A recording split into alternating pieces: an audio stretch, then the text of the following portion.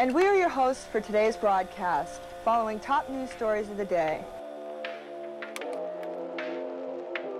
Good, great, grand, wonderful. I have a bad feeling about this. What ain't no country I ever heard of? They speak English and what? It's the good, the bad, and the what? Lost your train of thought, didn't I?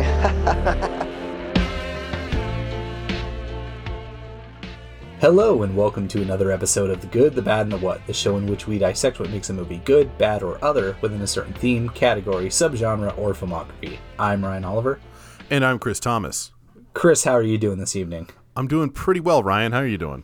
I'm doing not too bad. I'm a little tired, but otherwise I'm doing all right. And I apologize to our listeners if my voice sounds a little tinny. We'll do what we can in post-production. I guess a little peek behind the curtain. I usually record in my garage. But you know, it's now that time, and it's spring in Washington, which means the weather at any given moment could be between 25 degrees and 75 degrees, and anywhere in between.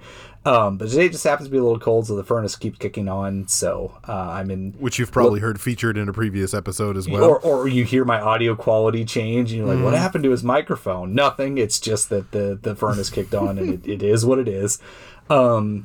So now I'm in the little closet under the stairs that my wife uses in the office. It's kind of like Harry Potter's bedroom at the Dursleys. So, but anyway, enough about that. Let's move on to today's topic, which you teased the end of our last episode, and I'm pretty excited to talk about it. These are auteur vampire films. It just happened to be a coincidence that we did this. You're listening to this on Friday, April 14th, and today the movie Renfield is being released with Nicolas Cage as Dracula and Nicholas Hoult as his long-suffering assistant. So looking forward to that, but I'll kick it over to you to introduce the picks and explain a little bit of why you chose this category. Yeah, well, I mean, 100%. I chose it because George Romero's Martin just had a 4K release from Second Sight Pictures. It's a movie that I saw several years ago and adored. So then once I heard that Second Sight was putting this out, I immediately got excited. I remember I texted you and I was like, Martin's coming to fucking 4K. And then it was like a 2.5 year plus adventure from the announcement to the actual release. Been a long journey.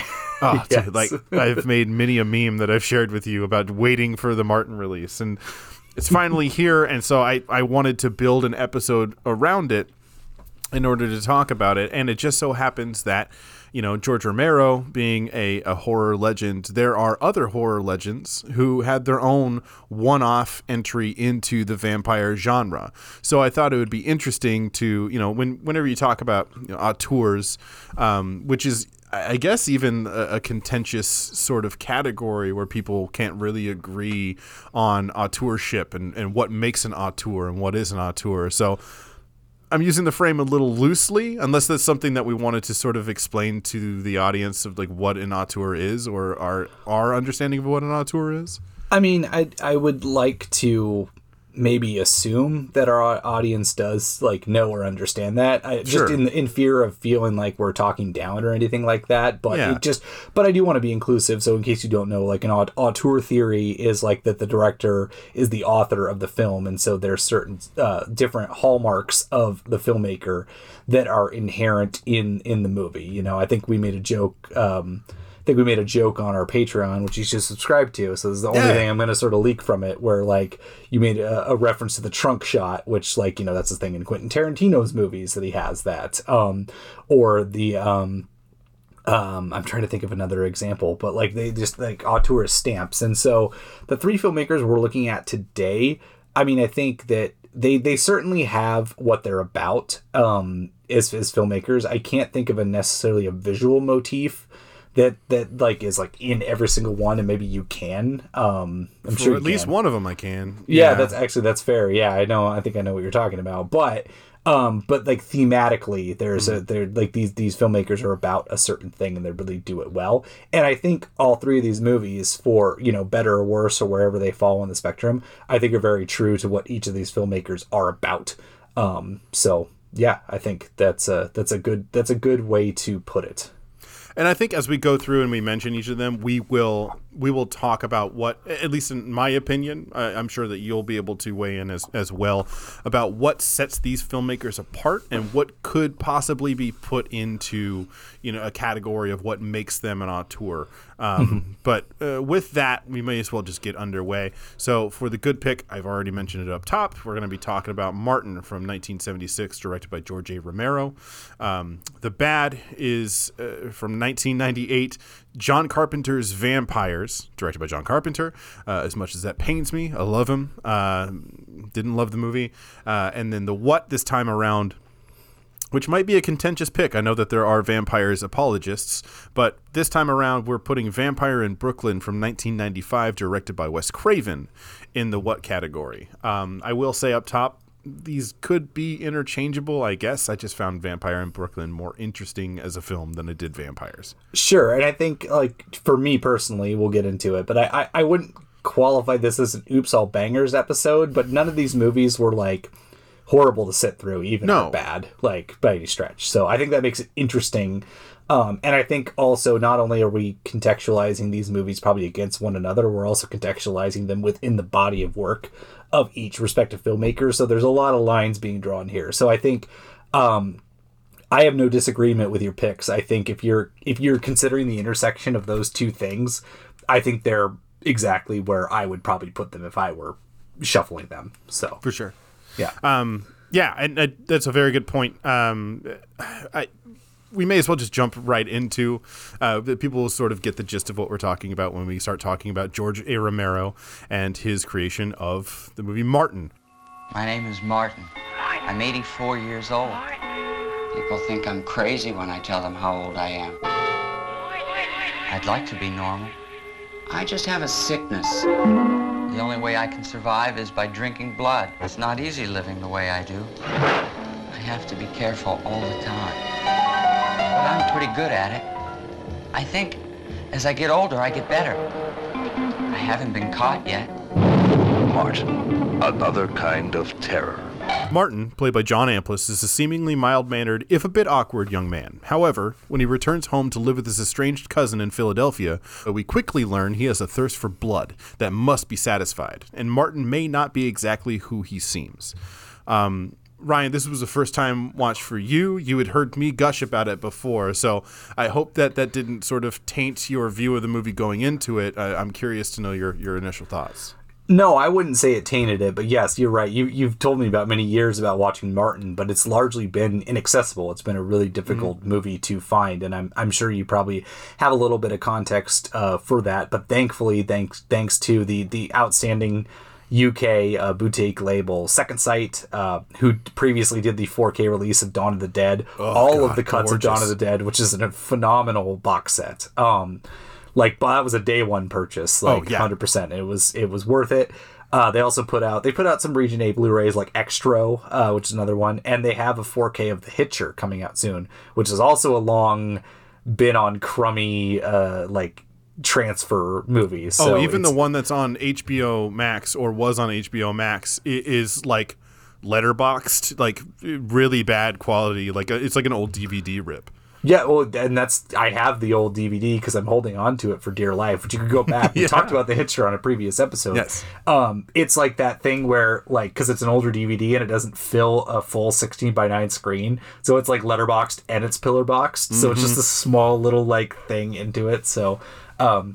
The Hitcher's coming later this year, but we are not advertised or sponsored by Second Sight in any way. They're just a cool label, and we highly recommend it. But as far as Martin is concerned, I don't feel you overhyped it, and it was sort of just always on my mind. And when it finally came out to order it, I think we were both actually in the same room. We were at a work trip, and we were both at the airport, and it was the pre-sale had dropped. And it was a weird thing where... I went to order it directly from Second Sight, and then they were like, "Oh, we're only shipping in the UK," and so they refunded it, and they're like, "You got to go through Diabolic DVD, our US distributor, to do it." So it was a roundabout way, but it happened. I loved this movie. It is probably one of the most unique vampire movies that I have ever seen. I think because, and we'll get into it, And, you know, I know we always do spoilers for older movies, but because it's largely been inaccessible, we'll get there when we get there, and we'll give you plenty of warning. But I think the strength of this movie lies in its ambiguity. I think because it's so raw, and it's so Romero to do the unromanticized antithesis of a vampire movie. Because, like, when you think of a vampire movie, what do you think of? You think of, like, romanticism, and you think of, like, alluring, and you think of this, like, you know, mysterious, and there's something, like, sexy to, like, vampires, so, which is why it's been the, like, of probably the monster movies subgenres, it's been the subject of many, like, erotic, like, retellings, you know. Or even when they're like, monstrous, they're still sophisticated, like 1922's Nosferatu. Like, Nosferatu is a scary fucking thing to look at, but he's not like a beast. Or Dracula, even, of course, you know. And so it's so like Romero to take that concept, and we're like, well, what if it's grungy? What if it's like, what if it's completely unsexy? What if they were like basically an incel, to a certain extent? And we take everything that's sort of like glamorized about a vampire movie and we strip it down, to basically, I think I compared this movie more to something like Angst. Yes. You know, I don't think it's as upsetting as a movie like Angst by any stretch, because that movie's firmly plants you in the perspective of somebody who clearly is like psychotic, and you sort of have to a good bad what near you. Well, absolutely, it's a amazing but tough watch, that movie. But it firmly plants you in the head of somebody you know is psychotic, and you have to live in that headspace for the 85 minutes that movie runs. And Martin is like completely ambiguous to the point where you're like, a case could be made either way of whether or not this guy is a vampire, and I don't think anyone could be proven wrong. But like, it just builds and builds, and to this like just devolving into like both depravity and bleak. The ending of this movie is like fucking bleak. Like, sorry, I've gone on way too long. But I was blown away by this movie. Like, you have amped it up, and I was like, I could not have expected how much I loved it. Like, I really do think it stands high in Romero's filmography. I think, you know, next to Night and Dawn of the Dead, which are his most revered works, and I think it's right in there with those movies for sure. And I'm glad that it's now much more accessible than it's ever been.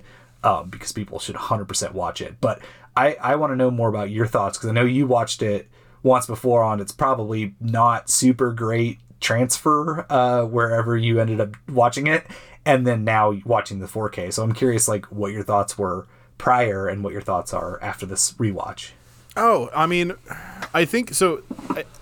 I think the fact that you were still able to love the movie despite the fact, because I mean, I know for me, if somebody tells me up top, like, oh man, this movie's fantastic, you're gonna love it, they're almost doing me a disservice, because if I go into it and I like it and I don't love it, I'm disappointed, and I probably would have been better off not knowing anything about the movie and just enjoying it for what it is. And so it can almost be a spoiler in that way. And I think the fact that me sort of hyping up the movie and being like, it's great, I mean, I when you said that it's up there in the echelon of like Night, Day, and Dawn, amongst George's other works, I agree with that wholeheartedly.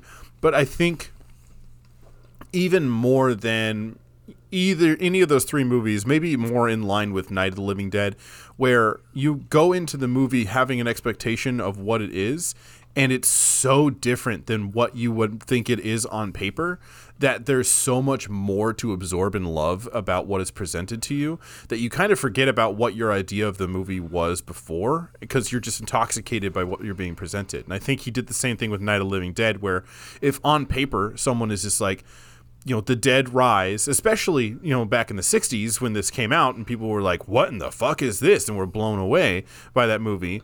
If it was on paper, you know, the dead rise to eat people's flesh, and some people hide out in a house out in a field, and they have to fight back the undead overnight. You're thinking siege movie, you're thinking high action, you're thinking bunch of gore, and that's really not what Night of the Living Dead is. It's very understated. It's very slow. It's very character driven, and it's amazing, and I love it for that.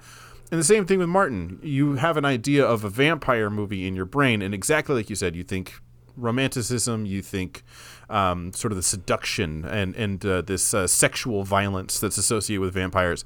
And there's elements of that in this movie, and it's presented to the audience almost as a way to sort of like, especially because of the way it's edited into the movie, it's sort of like to give the audience a glimpse of this is what you're expecting or maybe wanting, and that's not what you're going to get. We're going to do this instead. And this instead is like harrowing and like violent and dark, and it just gives you these heebie-jeebies, and it's sadly prophetic in a way as well, because this movie came out the year before the Vampire of Sacramento, Richard Chase, committed his crimes and was caught. And he very much was like Martin in that he was a home invader and would kill the people in their home because he wanted to drink their blood because he was mentally ill and he thought he didn't have enough blood in his body. I swear I'm not going to dogleg this into a true crime podcast. But I just found that like the stuff that Martin is doing in this movie is very, very like legitimately terrifying, like horrifying. Yes. And related to stuff that hadn't even really happened yet and was in like the American lexicon. So I like that's kind of mind-boggling to me, but I think one of the things I wanted to talk about is early on in the movie we haven't really quite gotten a sense of who Martin is or what he is when he's taking the train back home to Philadelphia to move in with his cousin, his elderly cousin, which I wanted to point that out, that it's his cousin, but he's much older than he is. When he gets on the train and he sees that young woman and sort of zeroes in on her, and then we see him like get into his cabin and basically pull out a kill kit, and he has like razor blades and he pulls out a hypodermic syringe needle, and we're just like, he's planning on doing something very dark, very bad, and we're front row center about to see it happen. But there's a moment where he knows where her cabin is, and he goes to the door. He's got the syringe in his teeth, and he's ready to bust in. And we see him break in, and the film switches to black and white very quickly. And in that black and white, the woman is just sitting on the bed and like looks up at him, and it's turns sort of into a silent film, which would harken back to something like Nosferatu or films of that era, which is like, it's going to be romanticized, it's soft light, it's stylized in this way, and here now he's become the vampire. And very quickly we get a cut back to color and a cut back to reality, and we realize that she's not in the cabin. He hides behind the door. As she comes out of the bathroom, we hear the toilet flush. I think she may be brushing her teeth. She has like a face mask on. It's absolutely the opposite of romanticized, stylized. It's like some lady just got done taking a dump, and then now she's about to get ready to go to bed, and she's flossing and stuff like that. Nothing about this is stylized or sexual, and just like nothing about this is romanticized. When she turns and sees Martin, which is, I can't even imagine the horror of being in a cramped space, turning around and seeing a strange man in the room with you with a syringe in his mouth. He attacks her and injects her, and they have a fight, and he's telling her like, I'm not going to hurt you. You're just going to go to sleep. And it's like really uncomfortable, but also intimate in the way that the violence is taking place. It's all shot very close. They're flailing in the frame and fighting. And when she finally does fall asleep, we see Martin undress, and then he pulls a razor blade out and slashes her wrist open to drink her blood. And like now we get a full sense of like, holy shit, this is who Martin really is. All down the arm too. Like he does it the way that like, and that they say you're supposed to do it, which it's like it's, I want to just elaborate a bit too on like your or add to your sort of subverting the expectation of like what you expect, because you have this idea in your head of what the movie could be, and it completely like subverts them, like even from the cover of the movie, let alone what you are carrying with a vampire movie. It's like the cover of the movie, it's like Martin is written in blood and there's a reflection of vampire teeth into the razor blade, and you're like, oh, like, you know, what is this movie? Like it's sort of like it really leaves it up to the imagination of like what the movie could be, and immediately you're like, I don't know what I thought this movie could be, but it wasn't this. And like, you know, and not in a bad way, but just you're like, I did not expect this whatsoever. No, and I think that's what makes it so affecting and impactful, because I mean, it's not like there hadn't been vampire movies or vampire stories up until this point.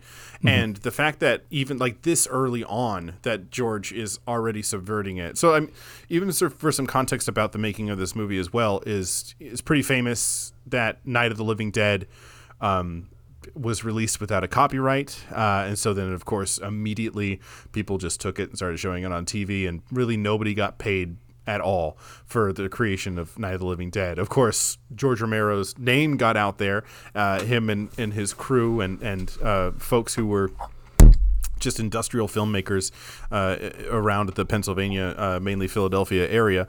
And because of that, he was able to get more work off of the back of that, but they made a feature film and didn't get any money off of it because they didn't have a copyright. So that's a bummer.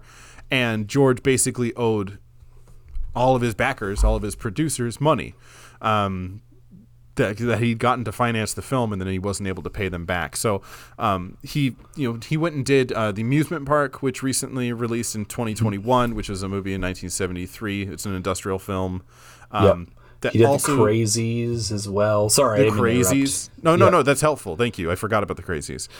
There's that stretch, and I think it's out of print now, but Arrow Video had put out that like Between Night and Dawn box sets that had like The Crazies, There's Always Vanilla, and Season of the Witch were like the three movies. And then in The Amusement Park, which I cut you off, what were you going to say about? Well, that one was like a lost picture. Right. It's like that's why it didn't release until 2021 through Shudder. But the star of that movie is Lincoln Maisel, who plays Cuda in Martin, his elderly cousin. So it's cool to see him. Like, I'd seen this before I saw Amusement Park, and then now rewatching it, I go, oh shit, I hadn't even made the connection that you're the same guy. But this basically, so Richard Rubinstein was the co-producer and co-creator of Night of the Living Dead. They very famously had a bit of a falling out later on in their career, where they sort of did a splitting of the Dead title, where I can't remember exactly what the split was, but one of them could use like Night of or something, or Dawn of, and then the other person had like exclusive rights to the use of the word dead. I would need to look it up again, but they had a bit of. I got to imagine Romero held the rights to Dead because he did like Land of the Dead, and like he did like a couple more in like the early to mid aughts, I think. But then like Richard Rubinstein produced Return of the Living Dead. Oh, yeah. I don't know. So I don't know exactly what the split is. I know that there was like a bit of a fight, but one of the things that came out of that is that Richard Rubinstein, he reserved or he held on to the distribution rights for Night of the Living Dead, Dawn of the Dead, and Martin were the three movies that he had like pretty tight to his chest, and has for a very long time held pretty tight to his chest, which is why it's only really in the last couple of years that Second Sight Pictures has re-released Dawn of the Dead and Martin, and then of course Criterion released A Night of the Living Dead. I think 4 years ago. Which also, like you said, doesn't have a copyright, so they're welcome to do it. Night of the Living Dead has been on every like 50 great horror films that like Mill Creek has put out or something. It always has Night of the Living Dead because they legally can, and because it should be, because it's amazing. Well, it should be, but also like you look at the movies and you look at like the choices, and it's like this, because maybe I still have that 50 horror box set where like it has Nosferatu because it's public domain, and it's got Night of the Living Dead, it doesn't have a copyright, also public domain, and then you look at the rest and it's just sort of like like, you know, they're fun things, but yeah, it's not this like, here's these giants and then everything else. So like it's kind of funny always looking at that, being like, okay, well, here's two like Stone Cold Masterpieces and then a bunch of other shit. Bunch of dog shit. But to get more into Martin and what happens within the story of Martin, so we immediately see that Martin is a bloodthirsty killer, but he's sort of a wiener. Like you said, a bit of an incel kind of thing. He's very quiet, very very archetypal for this kind of serial murderer, honestly. So when he moves to Philadelphia is when we get a bit of a mystery into the nature of Martin, is when he meets his cousin, who's this elderly man played by Lincoln Maisel, and he takes him home, and he's got garlic hanging on his bedroom door. He's got mirrors hung up. There's crosses all over the place. And he basically straight up tells Martin, I know what you are. You're a Nosferatu. Like, you come from a long lineage of family members who are vampires, and you're going to live here under my roof. You're going to follow some rules. If I find out that anybody out there in the streets of Philadelphia has been bled by a vampire, I'm going to kill you. But ultimately, I'm going to kill you anyway. I'm just going to work to save your soul. And then once I've saved your soul, then I'm going to kill you. And it sort of opens up like this. We think it's going to go one direction from the way that it's presented in the beginning of like, oh, I thought it was going to be a movie about a vampire, but it's actually about this like killer who does drink blood, but there's nothing supernatural about it, to, oh, okay, there might be something supernatural about it. He says he's a vampire and he has a long lineage of vampires in his blood.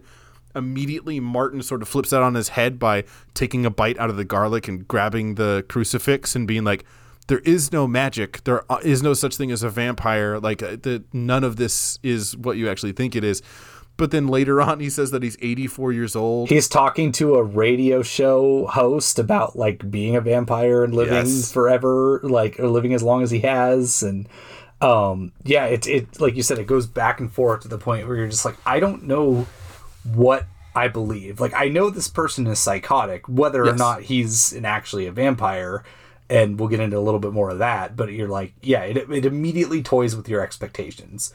And that, like you said, that black and white shot, that's a visual motif that remains throughout the movie as well, where like he'll conduct a home invasion or like a murder of some kind, and like within that, as he's going to either like inject the needle or like go in with the blade, it cuts to something in black and white that he's recalling, which is great. I love that stylistic choice because it just further adds murkiness to it, where you're like, okay, it's clear that in these scenes it's much older like times. So like this movie is, 1976. He says he's 84. So it's like this is somewhere in the early 1900s where it's set. At least that's the illusion. But then you're just like, okay, well, is he making this shit up, or did he actually live this? And the movie never gives you a clear answer, and it's all the better for it, for sure. But it constantly toys with your expectations to the point too where it's like it immerses you in like the sort of like harrowing aspects of the home invasion, like specifically a scene where he like talks about how he hasn't fed in a long time, or maybe or maybe he elaborates more on the reasons after the fact. I can't remember the exact order, but the gist of it is that he hasn't fed in a while, so he's starting to feel woozy and he has to do it again. And so there's somebody in the neighborhood, like he goes and pretends like to be like a mailman or milkman, like he's pretending to like deliver something. Or his cousin's a butcher or owns a deli, and so he takes home orders of meat to certain customers' houses. That's what it was. Right, yeah. I knew there was some reason, and so he was there to be delivering the meat, and like has a conversation with the husband, has a conversation with the wife, and he goes later on, basically it's insinuated like that the husband's going on like a work business trip, so she's gonna be home alone. So he's like, that's a perfect chance for me to get in there and feed.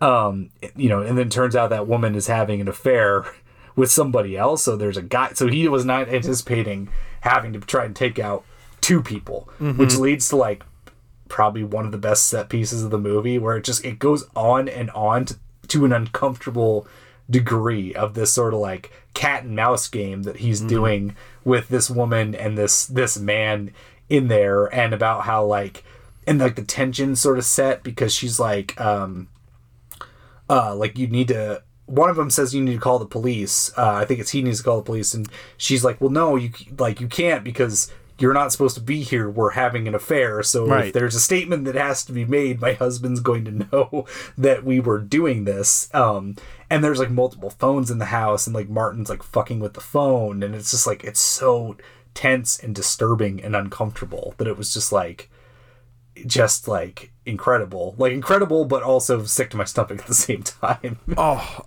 I love the setup of that scene because Martin is rigged a way to open up her automatic garage door opener.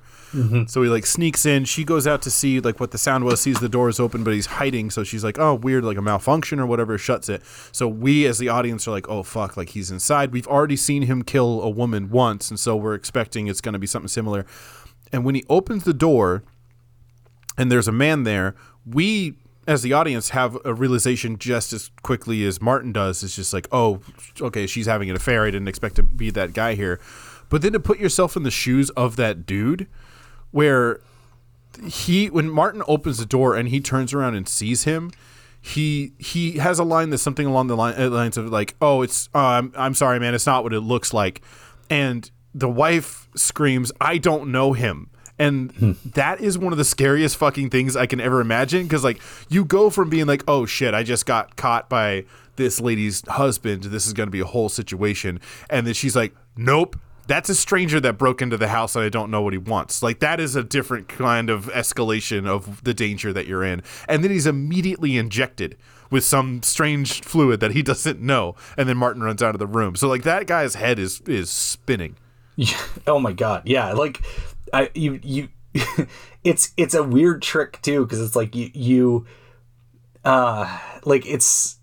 makes you empathize with somebody who's doing something that like they shouldn't be doing either, but like you have so much empathy for that person in that moment because you're just like, he was just trying to get some tail, and now it's like he's been injected with this weird fluid and he's trying to figure out everything that's happening. Meanwhile, like, and the camera work too is like as delirious as he is, where it's like cutting to different like Martin's like running around in the house, and it's like going to like room to room, and it's like so disorienting, and it's like extremely well done. Like I was into the movie for sure up until that point, but that's the moment where like I locked into the movie, where I was like, whoa, like this is some deeply well crafted and disturbing, insidious stuff that you're dealing with here.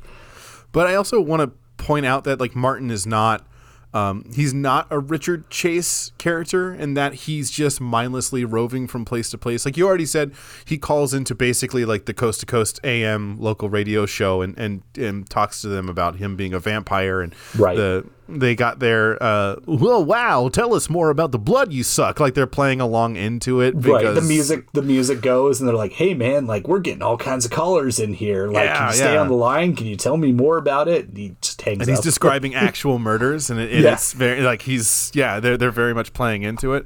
But then there are other sympathetic characters that are brought into it, like another woman that Martin brings meat to, who is like a housewife, and we never see her husband, and she's very clearly like upset with the relationship that she's in, and she comes on to Martin and tries to like seduce Martin. It's like a Mrs. Robinson situation, and we see like Martin at no point shows any sort of indication that he ever thinks about killing this woman and drinking her blood, which is another thing about like if like his condition that he says that he gets the shakes and he starts feeling woozy if he hasn't fed in enough days or whatever.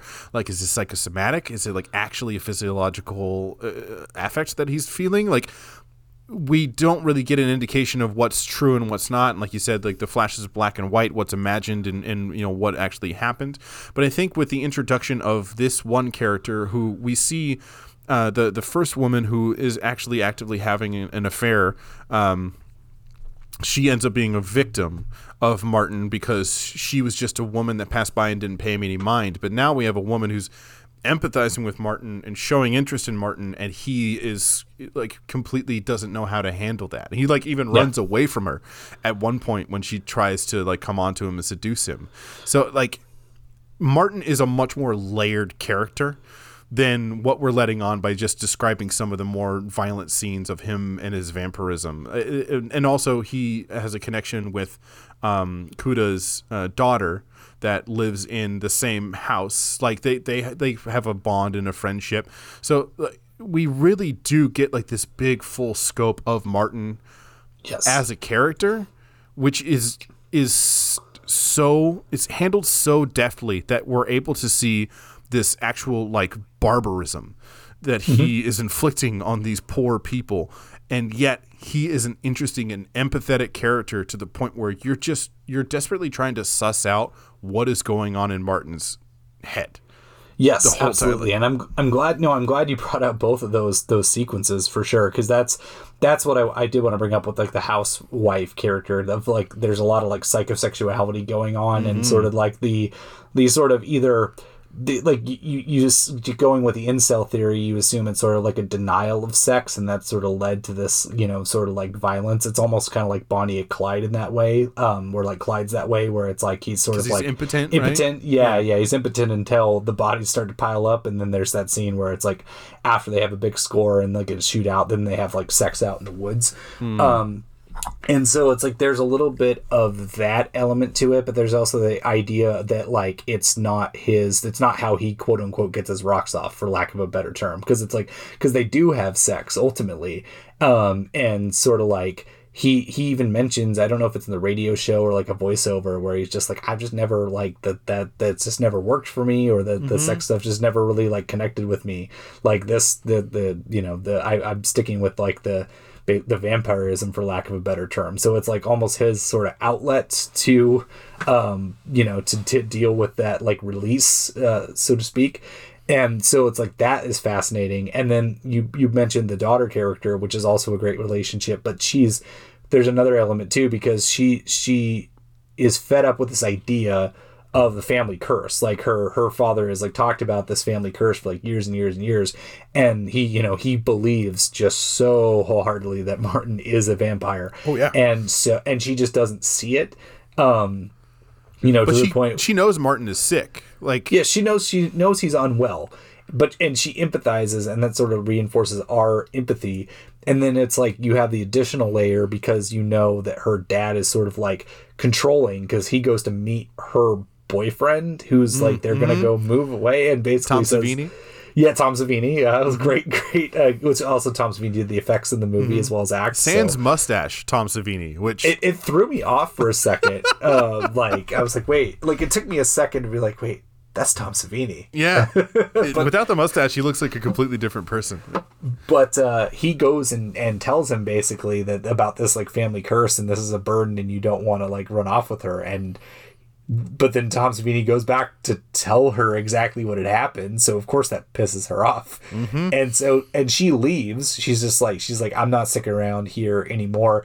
She tells Martin she's leaving, and Martin's she's like, I won't forget. And he basically he's like, I think you will. Like everyone tends to forget.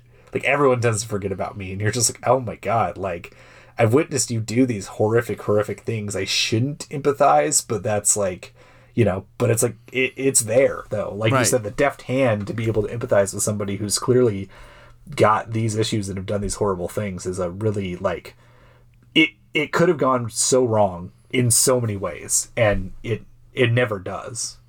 Well, and there's another true crime persona that I could mention here, but I don't want anybody to look him up because he is a piece of shit. But he very much is is the incel killer, basically. Like he very much went and did his crimes and was very public about the fact that I'm doing these because women don't want me, and I'm such an alpha male, but women don't realize it. So then I'm like forced to commit these murder. And the fact that like Martin can exude characteristics that you might associate with an incel, but then is not like crying and peeing his pants over it. Like he literally is a really damaged person, and because of that, then you're able to go like, oh, okay, you're not just being a dick and then using that to justify your crimes. You're literally, something is fucking very, very wrong, and you need professional help. Yeah, absolutely. And it's Yeah, it's heartbreaking. It's in really like several heartbreaking. different levels. Which again goes to that initial thesis of the movie toying with your expectations. You're like, I thought I came here for a vampire movie. And this isn't quite that. It's kind of that. Maybe. Sort of. Like, it's you're up to interpretation, honestly. Yeah, exactly. And I think that's the biggest strength of the movie is really that. Well, I mean, there's many strengths, I guess, as we've articulated, but I think that ambiguity lends it that extra like layer too, where you're just like, okay, like, is this something that's been forced upon them in a way that they have to be doing this? Or are they really actually like deeply, deeply psychologically ill? And it's probably a little column A and a little column B, but the movie, like, again, it really subverts your expectations and it changes how you feel about him at any given moment. It's like multiple seasons of a TV show. It's like Game of Thrones or Succession, where like you change how you feel about any one of these characters from like moment to moment because they're so like layered. And it's like a 90-minute movie or 100-minute movie, however long it is. And it's impressive. Like, it's so impressive. Well, and if I can spoil the end of the movie, because I do want to mention the end of the movie yes, real quick. we have to. So spoilers for the ending. We're going to probably pivot to vampires in the check next the description 5 and minutes. find the time code for when we start the discussion on vampires. But you had even mentioned the ending. I've talked a lot in this discussion. Do you want to talk about the ending and your perception of it? Yeah, I mean, we could talk about the ending. Well, you have the photographic memory, so I don't. You might have to help me a little bit. I know the last shot. I know the final actions, but I'm having a hard time recalling the actions that sort of lead up to the final action, to where he ends up back at his house. Like he's on the lam, and I forget he has killed again at this point. I just can't remember who it was. It wasn't the housewife though, was it? No. So he killed 2 homeless guys. That's what it was. In order to drink their blood, and then was almost found out by the cops, and there was a bit of a foot chase, which ended up with an incidental shootout with some gangsters. Sorry, that's the part. Yes. And then he goes back home. So this is the part where he goes back home and he's like asleep. He's laying in bed. He's like, whew, man, like, thinking in his head, I'm sure, like, oh man, that was crazy. Like, I was almost found out, but I'm back here. I'm laying down. I'm home safe. His cousin comes in with a giant ass stake and hammers the shit out of that stake through his chest, just all the way down to, it's probably through the bed, or at least partially through the bed. Definitely through the bed. Yeah. It's in there. He just drills that stake in there until the last breath leaves his body, and he's saying like, he's doing it like ritual, like doing like an exorcism almost, where it's like he's living up to what he said he was going to do at the beginning of the movie, where I'm saving your soul, but your body must be damned. Purged. Yeah. You're damned. Yeah. So you're like, and that's how it ends, with him coughing up blood, and it ends there with abruptly with him with a massive stake through his chest, tight, like, into the bed. Which there's 2 pieces of context that I also wanted to add there, because you did said that he killed someone in addition to those 2 homeless guys. He goes back to the house of the housewife who he had slept with to see her, not to attack her or anything, but to see her, and he finds her in her bathtub, and she's slit her wrists.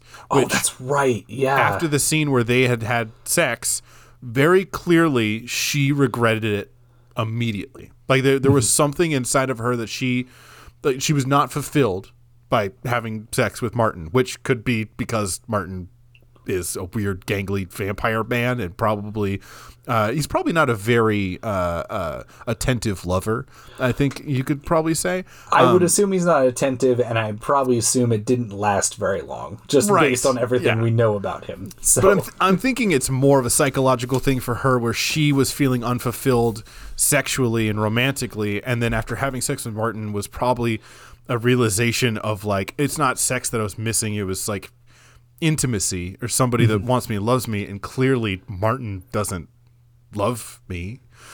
He's just some kid from the neighborhood, and that spiraled out and she ended up committing suicide. And so incidentally, I think Martin is at least partially responsible for the death of this woman, because he pushed her over to that next point. And one of the things that he's doing at the end of the movie is there's a bit of a shoot the rodeo situation where there was a parade going through the neighborhood where they happened to be shooting. Right. So they just threw a camera on a dude's shoulder and then told John Amplas to walk through the street, and then they would shoot him. So while there's footage of basically a celebration and Martin out in the daytime walking amongst all these people and everyone's laughing and smiling, they're playing a voiceover of him talking to like the Coast to Coast AM guy, sort of explaining where he's at spiritually at this point in his life and losing this woman, and how he's sort of coming to terms with that a little bit, and sort of coming to terms with who he is and how he can't quite peg down who he is. But obviously Martin is having a bit of an identity crisis, which could point us to him making a change in who he is. Like, if he's becoming self-aware of what he is and knows that there might be something wrong with it, that could be the launching ground for him to maybe seek help and get better, which is what we want for Martin. So then to have that very abruptly taken away by having a stake driven through his heart, just like any vampire slayer would with any other vampire, then ultimately the question we've been asking the whole movie, is Martin a vampire? Isn't he a vampire? It doesn't matter. He went out like a vampire. Like, he may as well have just been a vampire the entire time, and really all of this self-reflection and potential growth for him as a person doesn't matter, which is just like the ultimate fucking downer. Like, it's a very George Romero bleak Dawn of the Dead, Day of the Dead, Night of the Living Dead. We're going out on the fucking sourest of notes that I can think of sort of stamp, which is a bit of his auteurship. He loves to do those in his movies, and I think was the absolute perfect call for this story. Oh, 100%. I feel like it's so tricky when you're dealing with subject matter like this that's like pretty heavy, and you're dealing with a character who may or may not be what they've seen, and they've done heinous things, and we've watched them do heinous things on scene, whether or not their mental state is what it is. That like the movie can really only end one way, and to do it any other way would be like a huge disservice to it. But I feel like in this day and age, sometimes people don't, for lack of a better term, just don't have the balls to do that. But Romero did. He's like, this is how it's ending. This is how it has to end for this character. And it sucks, and it's a downer, huge downer of an ending, but like it has to end this way.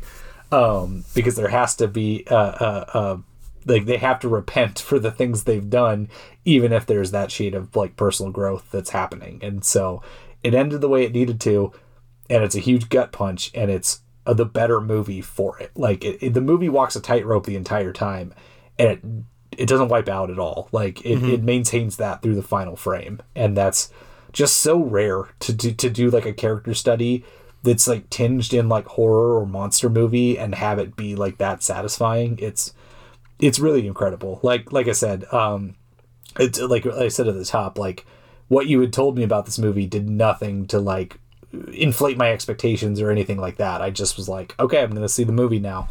And it was great. It was even better than I probably could have thought. So glad to hear that. Yeah. And it's funny too, right? Because like there's even a shade of gray in the end of the movie, because Martin is a scary psychopath, a multiple murderer. Seeing him get stopped in most other monster movies, as you would have put it, would have the audience cheering. Like in any other movie that we didn't follow Martin around and build his character, Kuda putting the stake through his heart is just like Van Helsing killing Dracula. And people would be like, yes, like he's finally dead. He got the monster. And the fact that they can frame this in a way that him stopping Martin is ultimately good. He's not going to kill anymore, but there is a twinge of regret. There is a twinge of like, that maybe could have turned out somewhat different and somewhat happier. And I'm a bit bummed that crazy fucking killer is dead. And that's so intriguing and so unique. Yes, absolutely. It is one of the most unique vampire movies I think I've ever seen. I've never seen one like it, and I've never seen one since this movie's release. So yeah, it's really one of a kind. And so if you have the wherewithal, you should absolutely check out this 4K from Second Sight. Like, absolutely get it. Blind buy it. Like I would recommend it. I did it. I blind bought it. I hadn't seen it, and I did not regret it, and I'm probably going to watch it again in the very near future. Of course, once my 2-watch stack dwindles, because right now it's pretty high, and it's getting higher. So just be warned, if you don't have a 4K Blu-ray player, the Blu-ray of Martin from Second Sight is Region B. Oh, so thank you. Yes, you'll need to get a Region B player if you're going to get the Blu-ray. Yeah, but at this point, given just the cost of things, it's cheaper to get a 4K player than it is a Region B Blu-ray player, or it's at least a comparable price. So I would just recommend getting the 4K player, or a PS5 or Xbox Series X if you're into video gaming. Like that's the way. That's what I did. Yeah, I got a PS5 so I can watch 4K Blu-rays. Yeah, I just have a 4K player because I have a Switch, but obviously doesn't play discs. So. Yeah, but yeah, I highly recommend. So, I mean, if you wanted to switch over, speaking of deplorable men, we're just diving right into that one, aren't we? What do you want to talk about? John Carpenter's vampires? Let's do it. No one knows vampires better than he does. Open wide, baby. But he met his match when he met the master who started it all, Jack Crow. He was a priest. It's the first known case of vampirism. The first and most powerful. You are the only one who faced Valak and survived. For 600 years, Valak has wanted to live in the daylight. A master vampire, able to walk in the sun, unstoppable. Biggest nest of blood-drinking mothers the world has ever known. Time to kill some vampires. From the master of terror comes a new breed of evil. John Carpenter's vampires.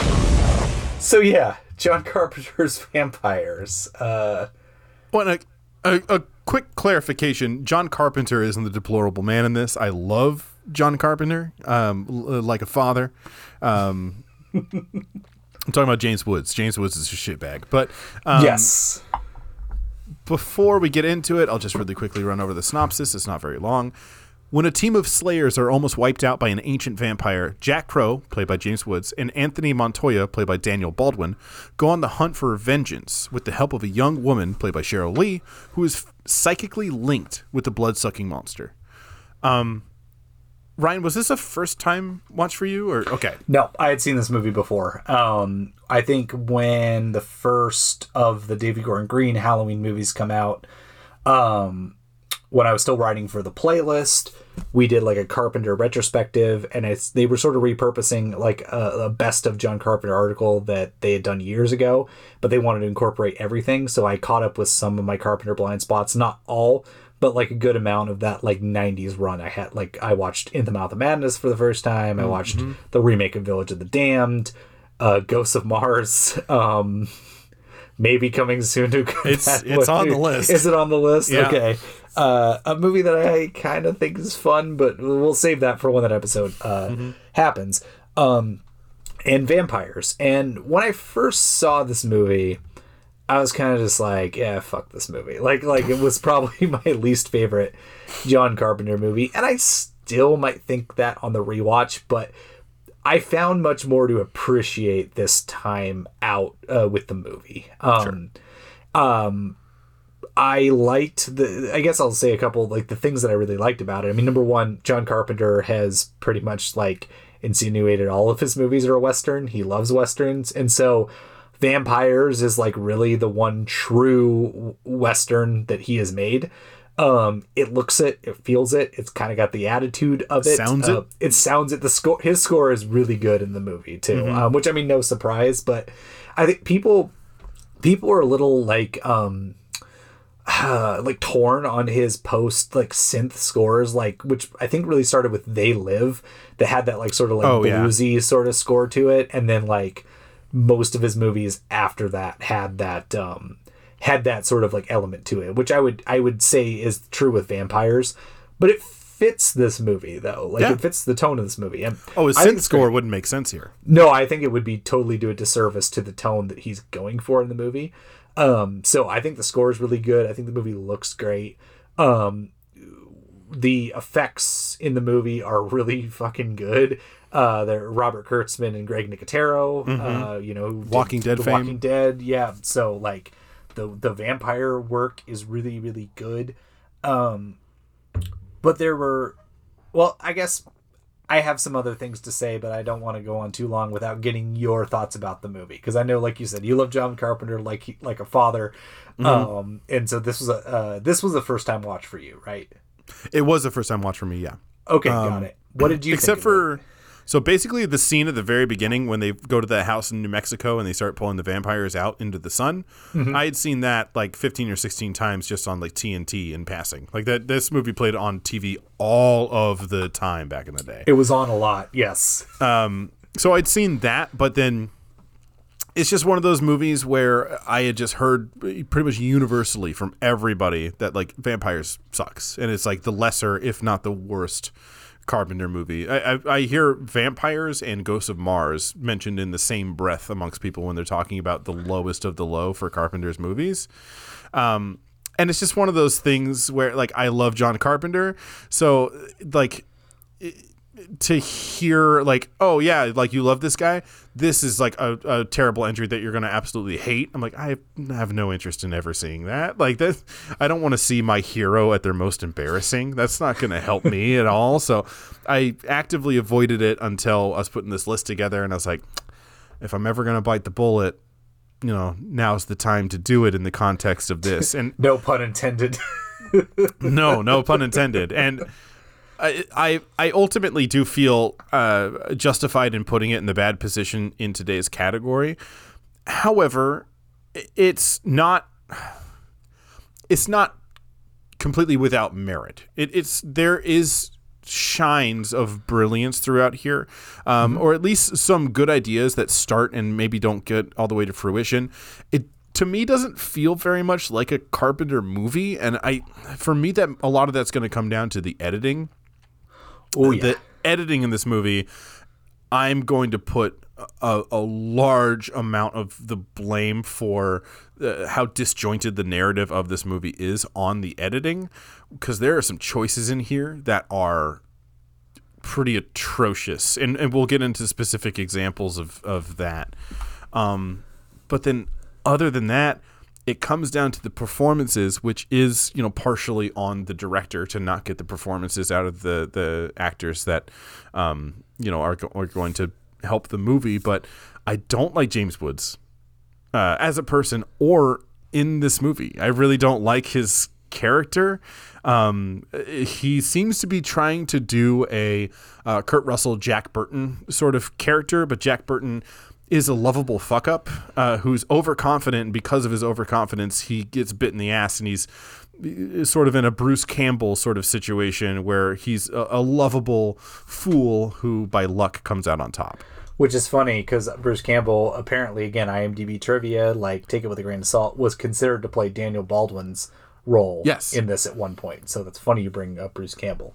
Well, and he'd been in Escape from L.A., so I think that it was that partnership he wanted to move him over, but I can't remember exactly why he was unavailable to be part of the movie. Apparently it's interesting you bring up Jack Burton, because Kurt Russell was also considered for James Woods' role, but he was committed to doing something else. And I'm glad you brought that up, because I have this movie has two big flaws in it, and one of them I will not put at Carpenter's feet, which I'll get into, but because we're in the performances, one of them it has to come down a little bit, which is at least two of the three lead performances. Cheryl Lee, innocent. I'm a Twin Peaks fan, as I've said many times before. It's nice. I think the biggest sin is that she's not given much material to work with. She's not. No, she's basically almost kind of like given to be Laura Palmer, but just as a vampire of like this faded, doomed like trajectory that they're going to face. Damsel in distress. Damsel perpetually. in distress. But she has much more agency in like Fire Walk with Me, or even in the Twin Peaks series. In the flashbacks we see, plus she plays Maddie, her cousin, in as a doppelganger in that. So no, she has much more agency there. But she does the best she can with what she's working with. But I don't like Woods or Daniel Baldwin in this movie, and I do want to at least preface that sort of like, it's just hard this day and age because just seemingly most people in the industry just fucking suck, and so that's just a statement of fact that we have to sort of reckon with as we're talking about these movies. But in an attempt to separate the art from the artist, I by and large do like James Woods as a performer in most things I've seen him in, even though the dude is a real life piece of shit. Like Videodrome is one of my favorite movies of all time. We've talked about Night Moves on this podcast. He's great in that movie. He's great in Martin Scorsese's Casino. Like he's got a strong resume, but he's got a strong resume playing dirtbags. Yeah. Maybe that's life imitating art. Play what you know. Vice versa, you know. But I feel like even if he wasn't a real life piece of shit, I still think he's all wrong for what this role asks for. I think it's a total miscast. Like I tried to separating the art from the artist. I'm just like, no. He's all wrong for this role. Like if I was this age in 1998 and saw this movie, I would have thought the exact same thing. I would have been like, no. Like he's not a heroic type, which is why he took the role, because I guess he's kind of notoriously a little bit of a pain in the ass to work with. Yeah. But it was something different than what he had done, so he accepted the role. And Carpenter there were takes where like he would do the scene as Carpenter intended, and then he would do like his version of it. And sometimes Carpenter went with the version that he came up with. Which, I mean, more power to him, I guess. But like the thing is, the dialogue too, which also we should note, Carpenter didn't write this script. No. So I feel like that's another important key here because the dialogue is so comically machismo, but like if Kurt Russell or a Kurt Russell type would have played that role, he wouldn't have done it with a wink that like dramatically undercuts it, but he would have done it in a way that makes it like palatable. Well, Kurt Russell has charisma, where James Woods is like a used car salesman. So when he says it, you feel like he means like it, wholeheartedly believes it. Yes, and it just doesn't work. And no, Daniel Baldwin's kind of the same way. Baldwin at least gets an arc. I'll give credit where credit's due. His character at least gets an arc, has some growth. And so it's like, the bummer is that their performances were great. The ending is so bleak and potentially heartbreaking that it probably would have been like an earth-shattering like finale, but because I didn't really give a crap about either of them, if they'd had chemistry, my god. Like it's that's the thing. The movie's frustrating because you're like, what could have been had these characters actually had some chemistry? But to ease off the gas a little bit, the one thing I do want to acknowledge is a big issue with the movie, and it's not John Carpenter's or even Woods or Baldwin's fault at this point. Is apparently just before shooting, the budget of this movie was slashed by 2/3. Yeah. And you can tell because the movie starts with a banger, like that scene you talked about. That scene where they're tactical, like they have this full team in their getup. You understand the world. They have these specialty weapons to be attacking these vampires, and they're very like matter of fact of like, okay, this is the plan. We're going to the plan. And they attack those vampires, and it's like, and it does set the stakes up because that's a full team against like 4-ish like normal vampires, quote unquote. And it was hard for them to do that. Right. And then when you introduce this sort of like master vampire element, and the team in the next, Carpenter pulls a Hitchcock, and that they all get fucking wrecked, wasted, like in horribly brutal fashion. And all you're left with is James Wood and Daniel Baldwin's character and Cheryl Lee, who's been bitten by this master vampire and is basically being held as a plot device so she could see what's happening at any given time. Like that sets the stakes of like, oh shit, like these guys are so outmatched and outgunned, like it really is like a Western, like they're on the lam, and then they like, there's no way they could do this. And then there's not really a big sequence until the finale of the movie. Like it sort of just like lumbers along. Like it's just like, okay, well now it's night. we can see what the other vampire's doing, but there's no real attack. There's like one like little flash of an attack, and then it's like some others raise from the grave, and it just sort of like lumbers along that way until the finale, which of course like matches that intensity of that opening scene. But it's like all the money went to that first act and the third act of the movie, and you have a whole second act of just like road movie with banking on James Woods and Daniel Baldwin's banter, and it's so frustrating. And it sucks. It's not good banter. It's not good. Well, especially because it's like it's disjointed. So like because we get a after. So in that early scene where they go to a house in New Mexico, like you said, they're setting up the world, and they're like, you think it's a vampire hive, and so we're like, okay, so in this world, we understand that there are basically vampires are real, but they're low in number, and there's basically these exterminators that will go and seek them out. And it reminded me a lot of I Am Legend. Where Neville would go around and he would break into houses, find vampires sleeping, and stake them in the heart. And that was basically his role of during the daytime going around and staking vampires. And so it kind of had that same feel to it where it was grounded in our world, and it made sense for this team to go out there and hunt them down. But then after that initial scene, and everybody gets killed and is brutal. There's some great like practical effects of them being torn apart and stuff, and it's really fucking rad. Oh, it's so good. One of the folks that's in their team that gets killed is a priest, and so James Woods goes and talks to a cardinal, and basically tells him, this big master vampire guy, killed my team.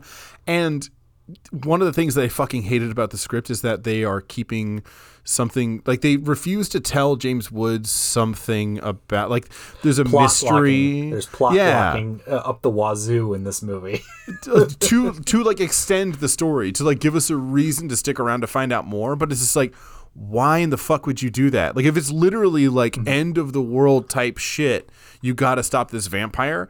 Like get that shit out in the open early and set the stakes high. And now we have a ticking clock element. And like because they don't mention it early, we're like, okay, what is this mystery? And when the mystery is revealed, it's a shit reveal. Like it's really bad.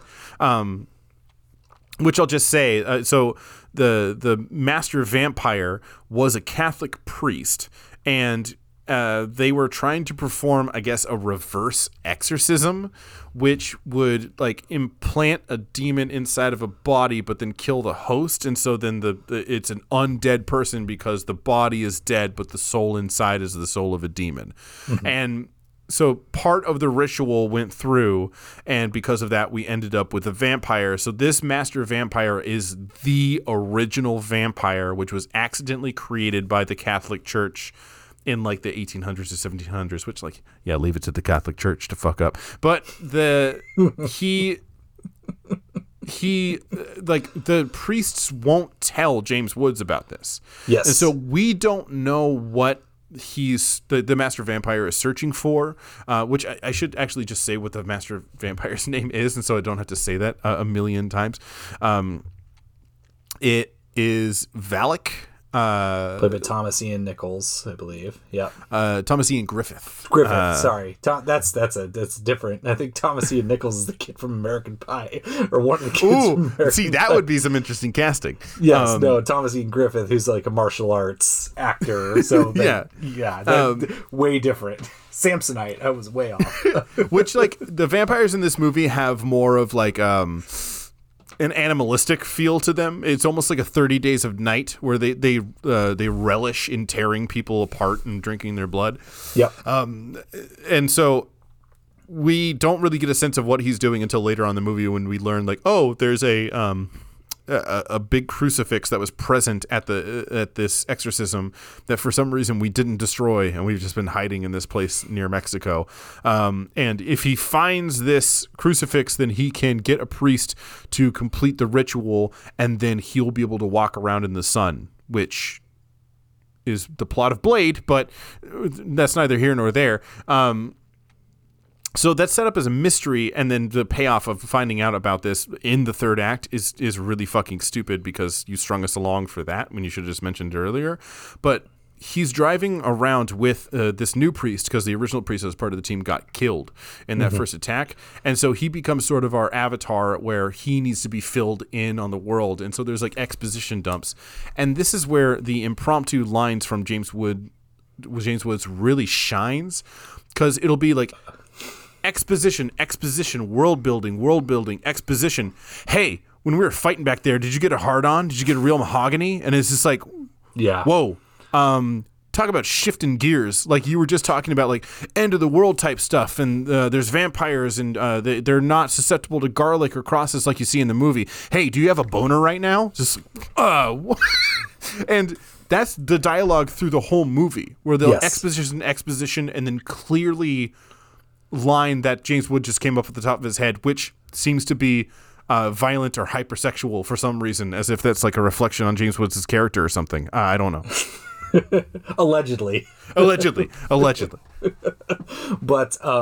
yeah, it's really jarring for like it is. It's just like wait, where did this come from? It's like every time was like a slap in the face. Whoa. It's so wild. And then, like, speaking of slap in the face, that's the other thing I didn't like is, like, you know, where, like, all this is happening and James Woods is finding this information. Meanwhile, Daniel Baldwin is in the hotel with Cheryl Lee, and, like, it's just really, like, she's tied up and, like, nude, which is, like, really, like, uncomfortable. And then, like, he slaps her around, like, a couple times, like, one completely unprompted, maybe even twice. And so it's just, like, that made me, like, just deeply uncomfortable. And again, this just like sort of like machismo that's like rampant in it. Yeah. And I'll grant that, you know, because I know we're sort of jumping around, but I don't think either of us anticipate spending a ton of time on this movie, is that his character at least gets an arc from the standpoint of like there's an attempt of an understanding or a reconciliation between the two of them before there's like an incident in which she bites him. And so he covers it up, and he's hid it the entire movie. Like he's not told James Woods' character that he's been bit. Like he's got a bandage on it, and he's like, what had happened? Like she tried to jump off the roof, which is true, but he basically was like, you know, what's that on your arm? Oh, I got a shard of glass as I was trying to pull her back through, but we know that's not the case. And so, you know, as he's sort of docile and like slowly turning and also trying to do sort of the right thing while also falling for this person, it's like there's at least some semblance of character growth there. So it's like by the end I was like, wasn't totally on this person's side, and I still wasn't into the performance, but I was like, there's at least something here. Something could have shown through with a better performer or better chemistry, but there's at least something here. Well, and there was an opportunity for something pretty fucking great to happen where James Woods, his character, is an asshole the entire fucking movie. And he doesn't necessarily need to grow, but there should have been growth between Daniel Baldwin's character and James Woods' character. And for some reason, for that ending scene where they've wiped out the vampires, spoiler, and they're having a conversation, and by the end of the movie, Daniel Baldwin has been bit visibly on the neck. Like, he's not hiding that shit. Oh, right, yeah, because right before the sort of saving the sequence where he and that's one thing I did think was cool. Like, I sorry, I don't want to interrupt. It's just go. Mainly so I don't forget is like he did this both times that he was sort of bit, where he used like a hot item to like cauterize the wound. Like I sort of liked, especially the second time he has his like gun, he fires it up in the air, and he takes the hot barrel to his neck and like cauterizes. I was like, again, if this movie had been working for me more, I'd be like, that's a badass thing to do. On paper, that's pretty cool. Like, I got to cauterize this wound, so I'm going to fire a machine gun until my barrel's hot and then cauterize it. It's super badass. But again, it doesn't work as well as it could. Like you said, this movie's a lot of on paper. On paper, there's a lot of elements that could be really cool or really like shine through. But I want to give it back to you. I know I spoke over you. Oh, no. I was going to say, so there's the new priest that basically he becomes a vampire hunter by the end, and he has a great character growth, honestly. He does. But he kind of reminds me, again, sorry not to interrupt. No, go. it made me laugh at the end because he's wearing like a vest and like his shirt sleeves rolled up. He kind of reminded me. He reminded me of Benjamin Bratt in Demolition Man. Where he's sort of like he grew up in that era, like with the Sandra Bullock's character on the jingles and all the like stuff and the super sanitized.